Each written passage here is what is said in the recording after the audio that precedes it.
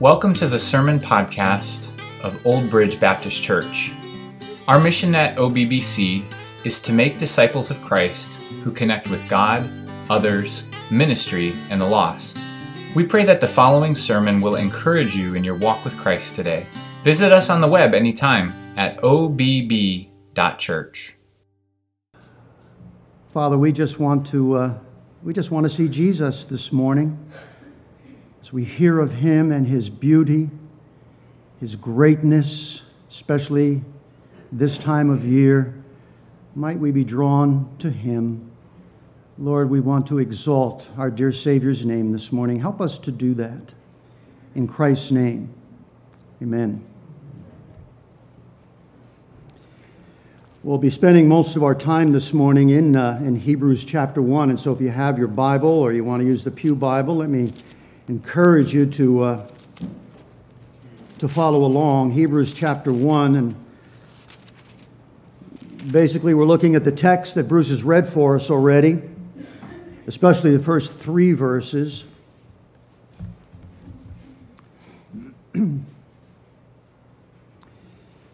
I can remember many years back now celebrating my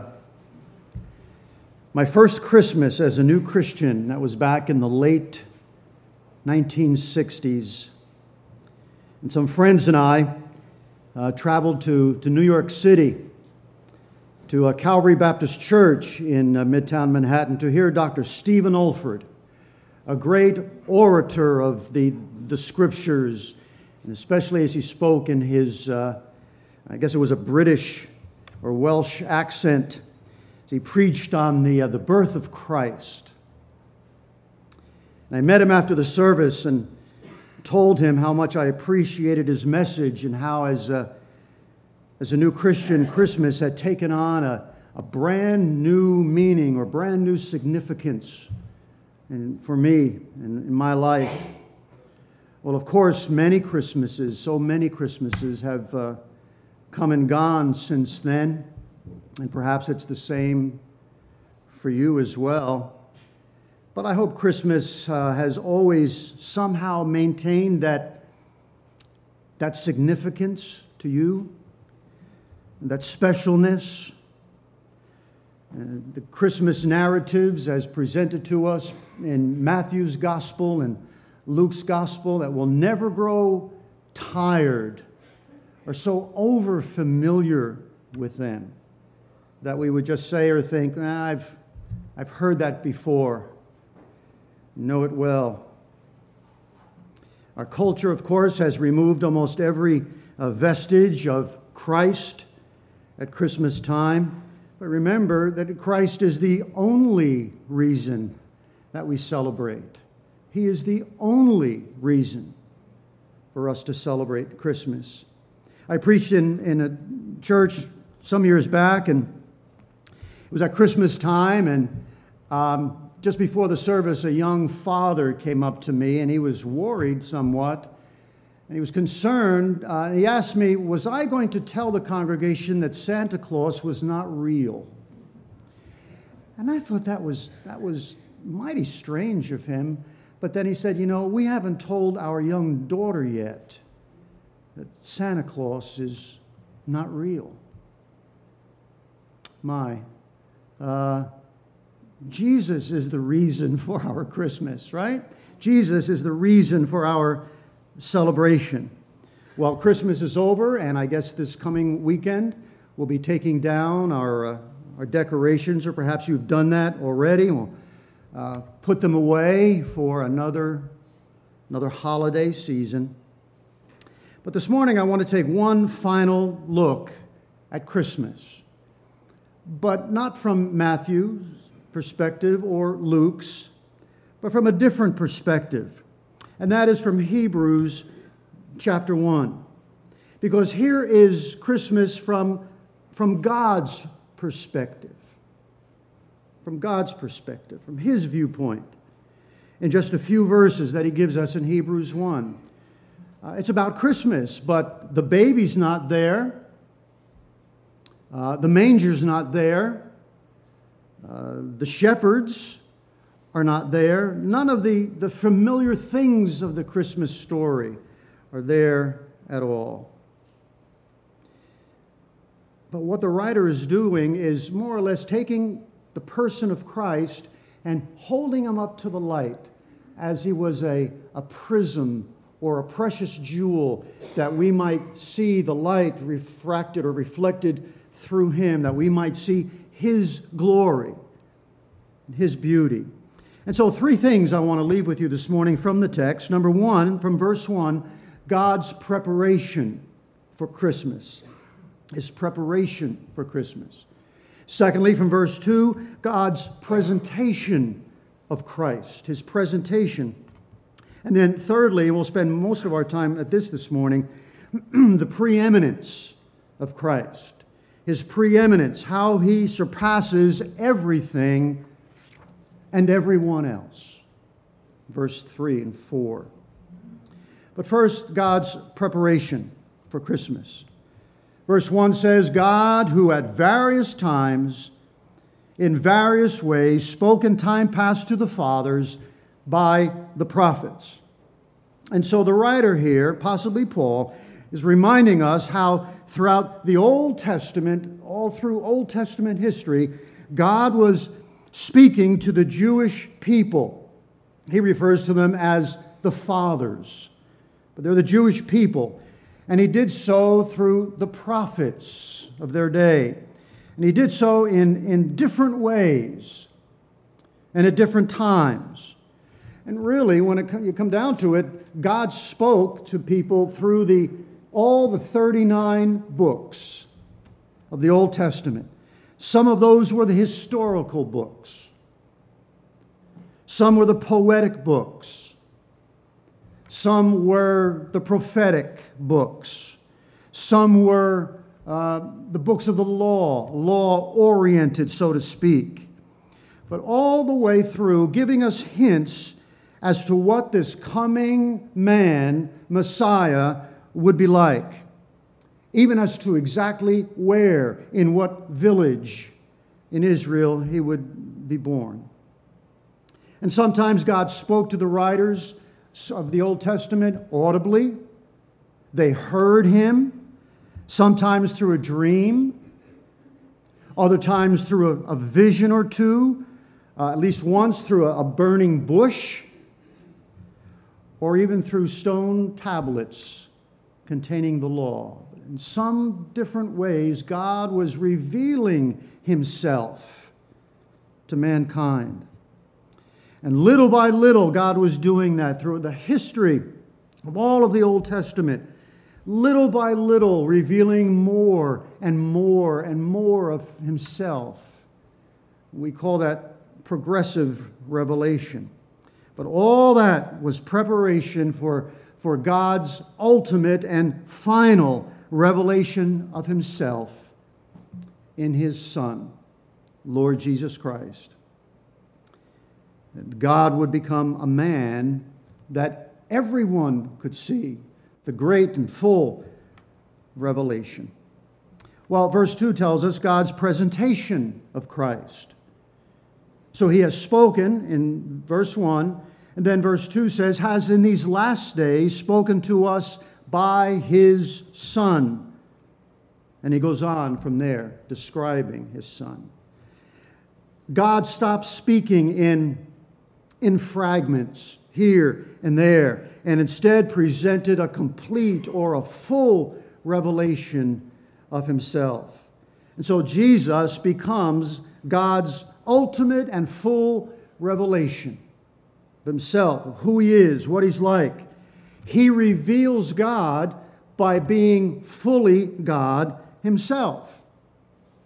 That's what the Apostle Paul writes about in Colossians chapter 2 when he says, in him, Jesus, in him dwells all the fullness of the Godhead bodily, in human form. In other words, everything that God is, Christ is. It's all found in the person of Jesus. In John's Gospel, he says, no one has ever seen God. Of course not. No man has ever seen God. But then it goes on to say that his only begotten Son, but as one reference puts it, but God, the one and the only, who is at the Father's side, has made him known. Or he's in the one who is in the bosom of the Father has made him known. The unique one, the one and only, has made God known. Well, quickly then, we move on to the next portion of my text, and that's the preeminence of Christ. And that's, again, where we spend the bulk of our time this morning. The preeminence of Christ, how and why he surpasses everything else in history and everyone else in history. What makes him so great? What makes him over everyone else preeminent over all? See, so once the writer presents Jesus as the Son of God, and he's already done that in the text, he then gives us a summary of how his Son is preeminent. So here then is the true identity of that little baby, the little infant in the manger. Who is this one in the manger? Verse 2, whom he has appointed heir of all things. The baby in the manger is the heir of all things. God the Father planned that Jesus would become his heir. It's planned that way through all of eternity, to inherit everything. So remember here, Jesus was Jewish. And the Jewish inheritance law said the firstborn son would receive the wealth, the entire wealth of the father's estate. That's going to be given to Jesus. In Psalm 89, the writer says, I will make my firstborn the highest of the kings of the earth. That's part of the inheritance where Christ becomes or will become king. As the Son, he will be the highest and the greatest king that the world has ever seen. In Psalm 2, which is a messianic psalm, it says, the nations will be his inheritance. All the nations of the world will belong to him, and he will rule them in justice, equity, and might. All creation will belong to him, because he is the only begotten Son. And by the way, only begotten Son has nothing to do with his origin, because he always existed. He was never created. But the one and only Son, or the only begotten Son, is talking about his uniqueness in the world. He is unique. He is different from everyone else. He is the one and the only begotten Son of God. Who's the baby? He's the heir of all things. But notice he goes on in the last part of verse 2, through whom also he made the worlds. Not only is Jesus the heir of all things, but he is the one who made the worlds. And the word worlds there does not simply mean the universe and the earth and the planets and everything else, but it literally means the ages. He is the creator of the ages. Not only did he create the physical universe, but he created time itself, and space itself, and energy, and all matter. It's all created by Jesus, because he is the creator of all things. And of course, he does it with no effort whatsoever. He simply speaks everything into existence by the word of his mouth, with no effort. But of course, he does it with great care, with great thought, with design, and with great purpose. Hebrews 11 says that the worlds were framed by his word. John in his gospel in chapter 1 says, without him, without Jesus, nothing was made that was made. He's the creator of everything. Colossians 1 says something really interesting. All things were made not only by Him, but for Him. All of creation is made for Jesus' sake. He makes it all for Himself.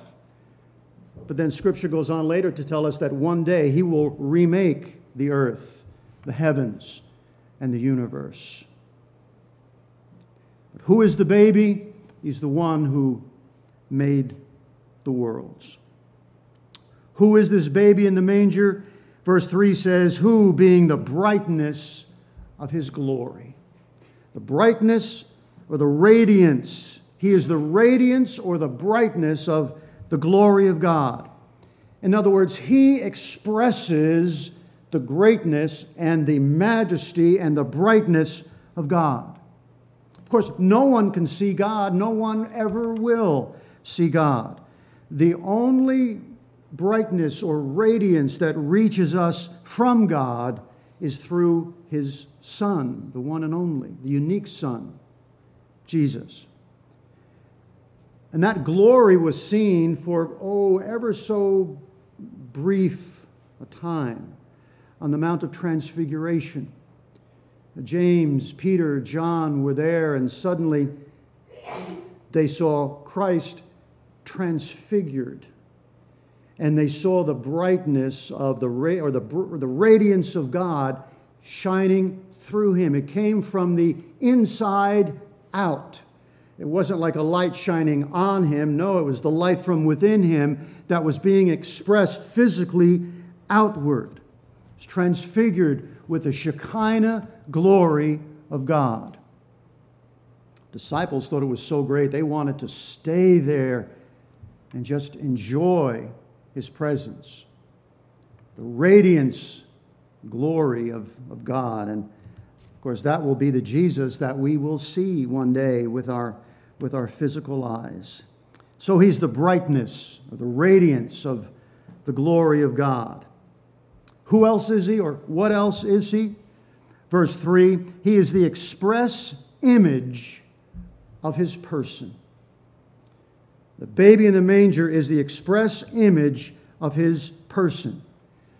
Kenneth Wuest, in his expanded translation of the New Testament, puts it this way, that Jesus is the exact reproduction of His essence. Essence being who God is. All of what He is, His very being, His very essence. Christ is the exact replica, the exact reproduction of that. The exact representation of His being. In other words, He is the icon of God. He's the one and only.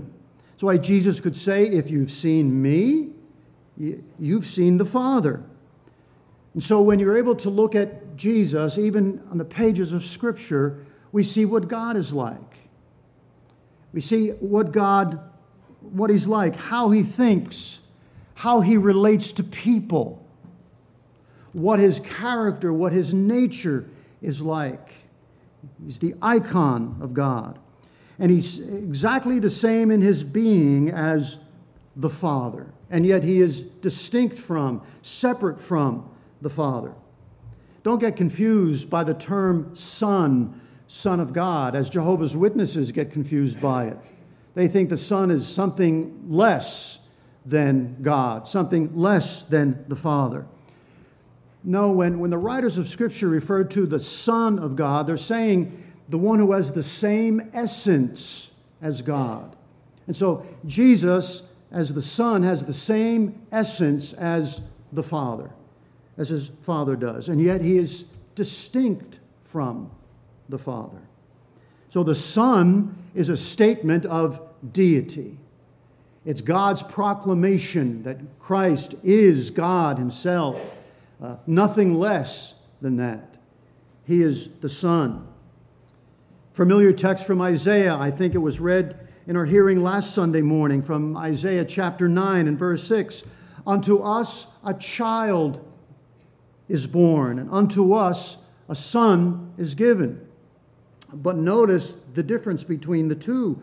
Unto us a child is born. Yes, Jesus was born as a child, born as a baby, an infant. But he wasn't born as a son. He was given as a son. And all that means essentially is this: he was a son before Bethlehem. He was the Son of the eternal God before he became part of humanity, before he took on human flesh. Who's the baby in the manger? Verse 3, he upholds all things by the word of his power. He's the one who upholds all things in this universe by simply the word of his power. Means he has ultimate authority over everything, everywhere. He told the disciples that much at the end of the book of Matthew. All authority is given unto me in heaven and on the earth. Not only is he the creator of everything, he is the sustainer of everything. In other words, he's the one who keeps everything in the universe just moving along the way it's supposed to. God speaks in Genesis chapter 8, and he says, while the earth remains, seedtime and harvest, cold and heat, winter and summer, day and night shall not cease. Well, what causes it to stay that way? Jesus does, according to the book of Colossians. He's the sustainer of everything. He keeps the universe running along. He keeps our earth in a stationary orbit around the sun. If that ever changed, even just a tiny bit, we'd either freeze to death or we'd fry to death. But he sustains it. The same is true with the moon's orbit around the earth. If that ever changed, then the tides would change, and we'd be in havoc if that ever occurred. He perfectly maintains the balance of the universe. Well, that's that little baby who lies in a manger. The one who is eternal God, he did that. Who's the baby in the manger? Again in verse 3, when he had by himself purged our sins. Purged our sins. Of course, he was born to die. That's why he came. By his death, he brought about the cleansing of our sin, because that's what we needed. That's what we all needed, and only Jesus could do that. It's absolutely what we needed. And that's why we needed Christmas. There's no cross without a cradle. The cradle comes first. It's what we needed first. Hebrews 9, verse 28 says that he, Jesus, was offered once to bear the sins of many. And he had to die because the wages of sin is death. Not his sin, but our sin. He had to die for sin. And then to pay the penalty of sin for others, he had to be perfect. He had to be morally perfect. Or somehow he would have had to deal with his own sins. But of course he was perfect. But then, since no one in the world is without sin, then he had to come from somewhere else to the earth, to this world. And yet he needed to be a man, someone who comes from heaven but is a man at the same time, in order that he might die in the place of all men and women. And no animal sacrifice would be sufficient. The sacrifice of God had to be a man, but a morally perfect man. And of course, that's the baby in the manger. He purged our sins. Who's that baby in the manger? The end of verse 3. He sat down at the right hand of the Majesty on high. He sat down at the right hand of the majesty. That's God, the Father, on high. That's one of the themes that runs throughout the entire book of Hebrews. In chapter 8 and verse 1, the writer says, this is the main point of the things that we're saying. We have such a high priest who's seated at the right hand of the throne of the majesty in the heavens. Jesus. And then in chapter 10, verse 12, but this man, after he had offered one sacrifice for sins forever, then sat down at the right hand of God. And then in chapter 12, we're to look unto Jesus, who's the author and the finisher of our faith. And it says, who for the joy that was set before him endured the cross, despising the shame, and has sat down at the right hand of the throne of God. The right hand of God is a place of honor. It's a place of great honor, of great authority, of great preeminence. The right hand. That's why Paul in Philippians chapter 2, he's able to say this, that God has highly exalted him, Jesus, and given him the name which is above every name, that at the name of Jesus every knee should bow, of those in heaven and those on the earth, and of those under the earth, that every tongue should confess that Jesus Christ is Lord, to the glory of God. He's been exalted in his name, and he sits at the right hand of God. When he went to heaven, when he ascended to heaven, Jesus did what no other high priest in the Old Testament was able to do. You know what that was? Sit down. He was able to sit down. The Old Testament priest could never do that. First of all, there was no chair in the Holy of Holies for him to sit down. But also beyond that, because his work, the work of the high priest, was never finished. It was sacrifice after sacrifice after sacrifice, and year after year after year. It was unending, because none of those sacrifices were sufficient to take away sin. They only covered sin for such a brief additional period of time, for 1 year. Their sacrificing was never finished. It was always temporary.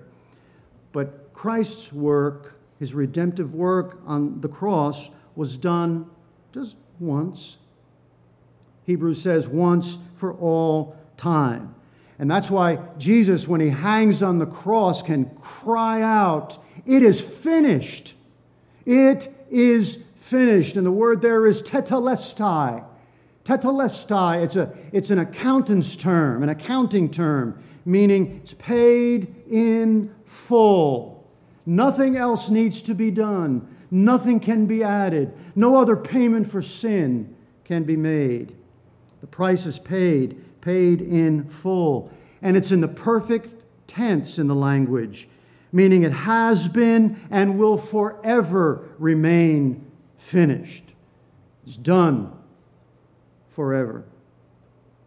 Philip Bliss, hymn writer, put it this way: "Lifted up was he to die.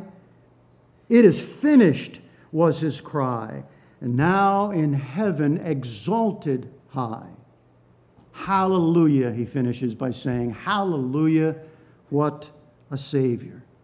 See, that's the baby in the manger that we remember this Christmas.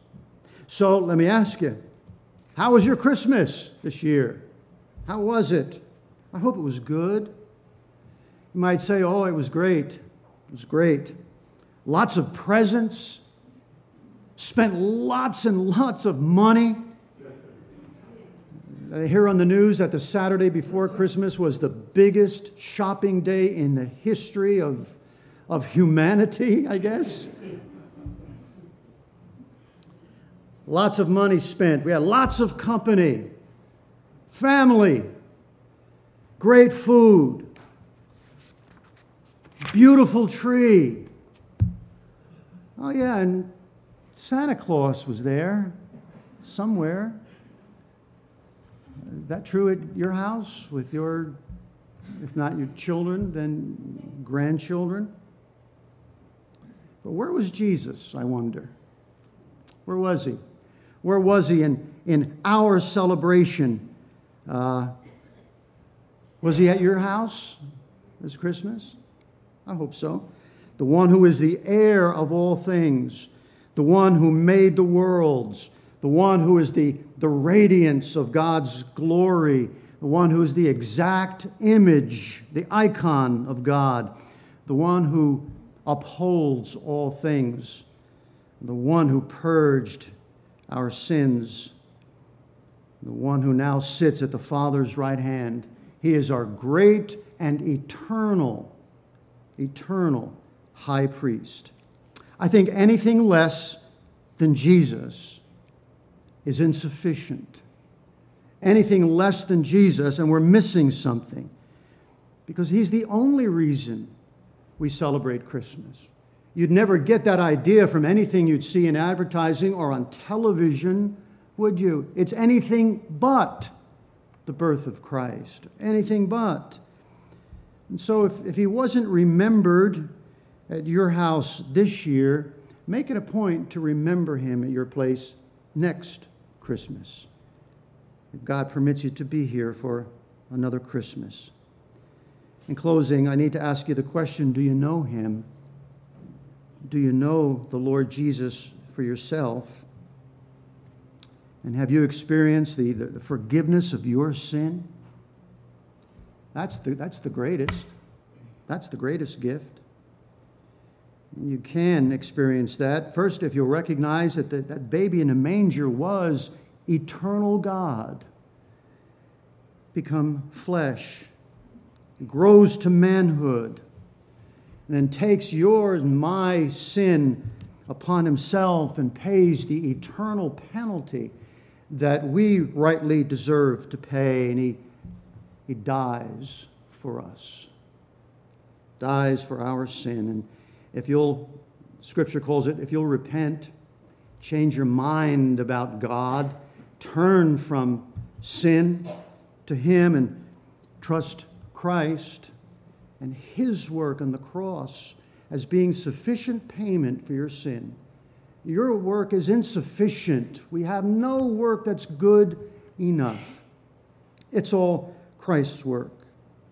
Paul says, for by grace you have been saved through faith. It's through faith. That not of yourselves, it is the gift of God, and not of works, lest any man should boast.